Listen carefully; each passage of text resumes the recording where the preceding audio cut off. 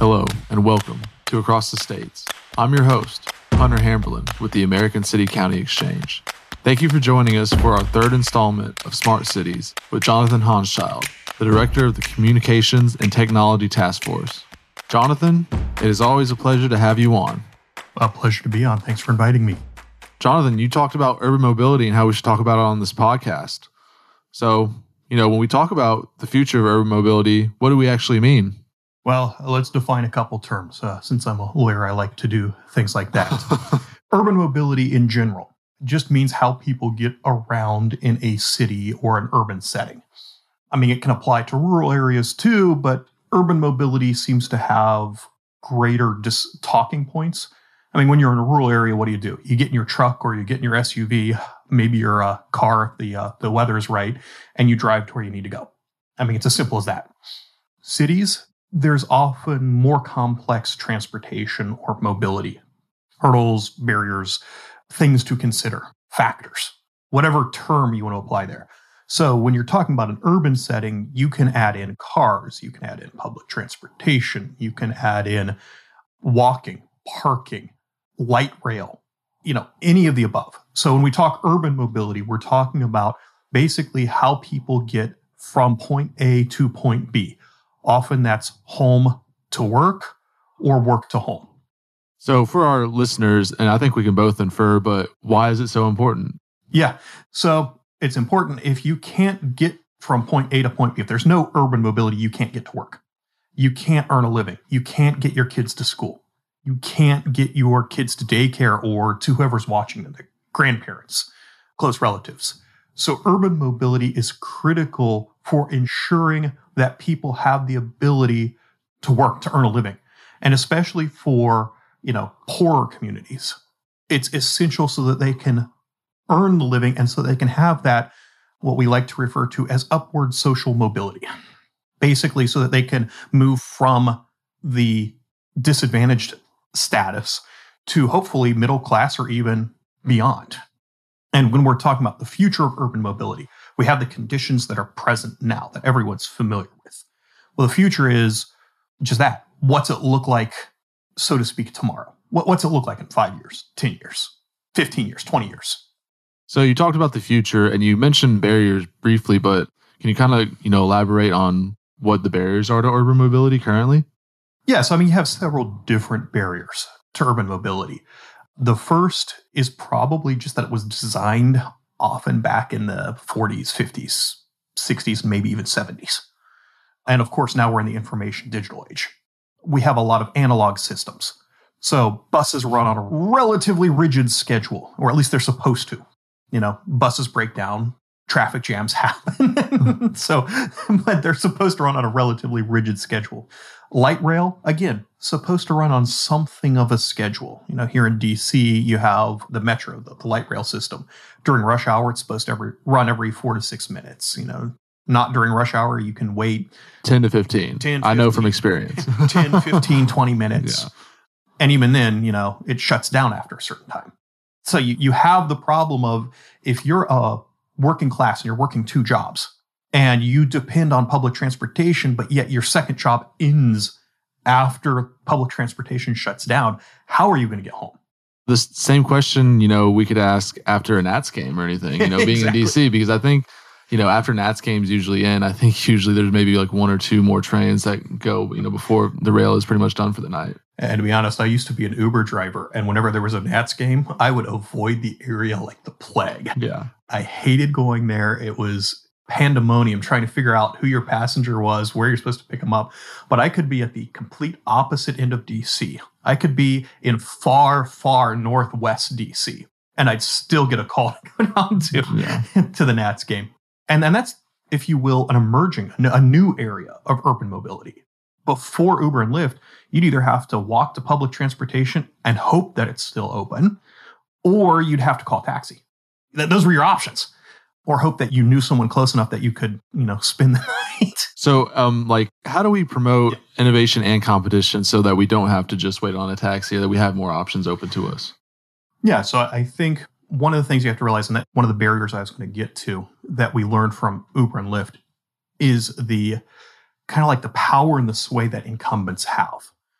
we didn't really realize how powerful the taxi interests were until Uber and Lyft came to disrupt them, and they started raising a huge stink about it.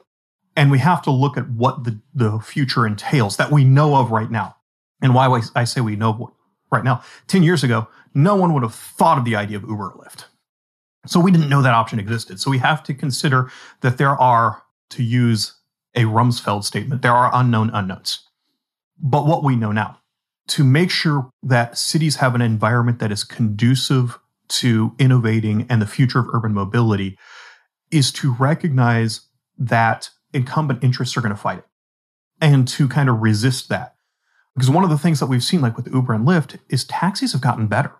They're more customer focused. The cars are getting better. The drivers are getting better. So competition raises all boats. So ensure that a city or an urban setting, that the regulatory environment is such that it is permissive to new and emerging technologies. So basically what you're saying is we don't need to artificially restrict supply. Correct. We do not need to artificially restrict supply. We don't need to artificially restrict the technologies that are used. So let's take another example of the future of urban mobility. Even 5 years ago, we wouldn't have thought of the idea of scooters. You know, the nice little things that are often outside businesses or hotels that you can rent. I take one 2 to 4 times a week. When I'm in school in person, I'm taking them relatively frequent too. Yep. Let's look at the use case of scooters. It's a situation where often the distance is a little too far to walk, but it's not long enough for public transportation. So it's, between metro stations here in DC or something like that. So it's more conducive to use a scooter. Well, what's happened here in Virginia and in DC?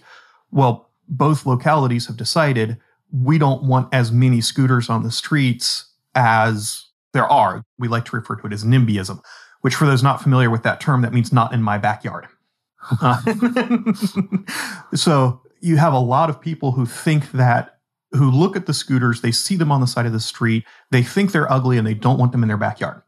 But what they fail to recognize is that people rely on them to get from point A to point B, or in some cases, point A, point 1 to A, point 2.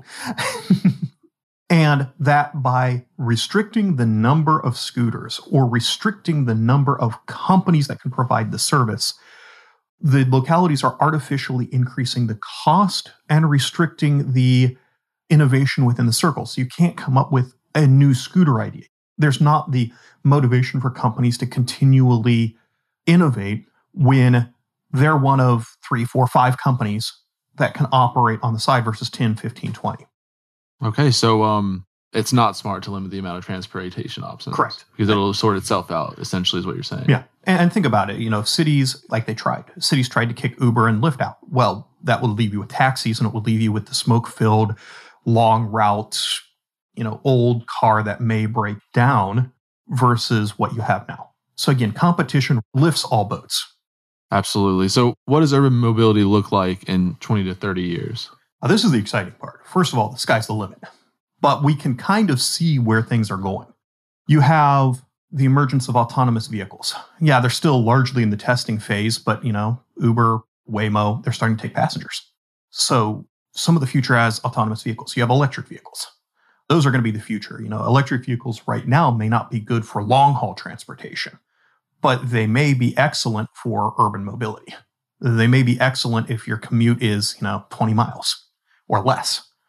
So you have connected public transportation. So, again, going back to that whole, they're a rigid schedule, they still may be a schedule, but if someone has an app in Columbus, Ohio is a great example of this, where the city transit has an app and you can get updates on when your bus or whatever is going to arrive, if there's a delay. So you can better schedule your own time. Ultimately, the future of urban mobility is helping people get from point A to point B the way they want, when they want. Again, going back to what it is now, you often have rigid schedules. 20 to 30 years from now, it may be a combination of Uber and Lyft and public transportation and micromobility to get from point A to point B when you want to, rather than that rigid schedule. So it frees up time. Maybe you're a little more flexible on when you get the kids to school or from school or to the daycare or from the daycare.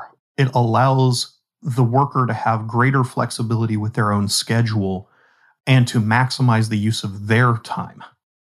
So which cities are providing, their citizens with that flexibility right now? I know you mentioned Columbus. Can you kind of dive in a little bit more in that city and what they're doing? Yeah, so Columbus actually won the Department of Transportation Smart Cities competition, and they had a couple different transportation options. And we also see some of these transportation options in cities like San Diego and Littleton, Colorado.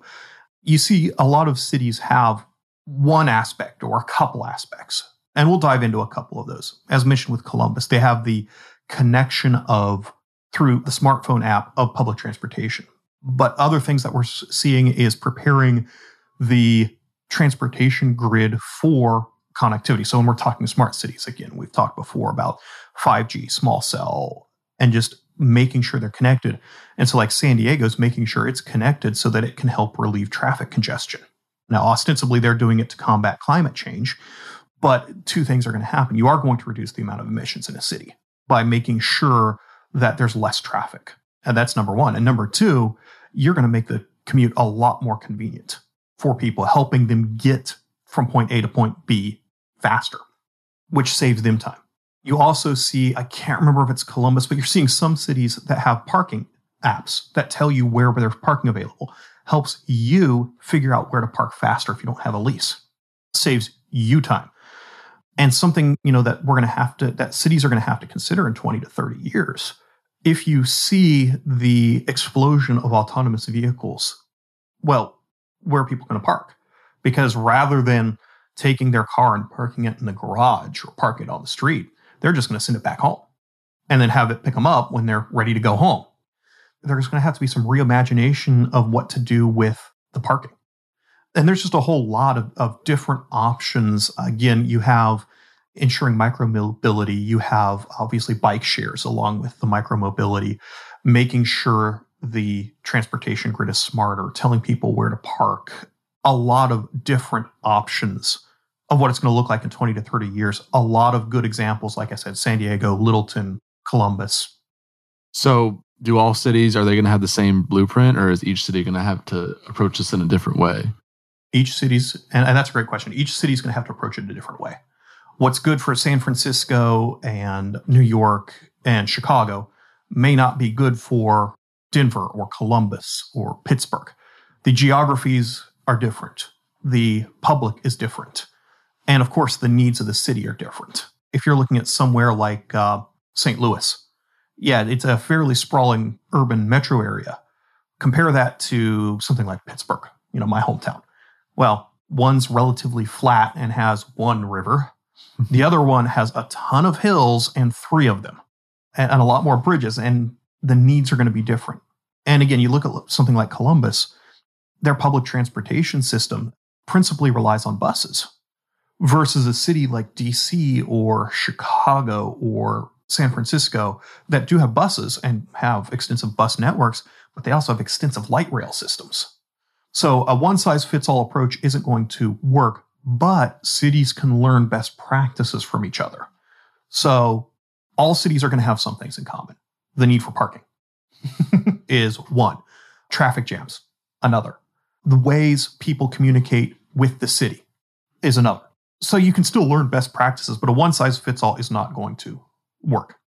Here you had it. The future of urban mobility. You heard it here with Jonathan Hanschild and Hunter Hamberlin.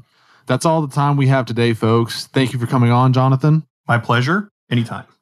If you would like to know more about the American City County Exchange, feel free to reach out to me, Hunter Hamberlin, at hhamberlin@alec.org. Thanks for listening. You'll hear us next time. Thank you for listening to Across the States, the leading state-focused policy podcast presented by the American Legislative Exchange Council, the premier free market organization of and for legislators. To learn more about our work or to make a tax-deductible donation, visit alec.org. Tell us what you think on Facebook and Twitter at Alec States. The views and opinions expressed on Across the States are those of the speakers and do not necessarily reflect the official policy or position of the American Legislative Exchange Council.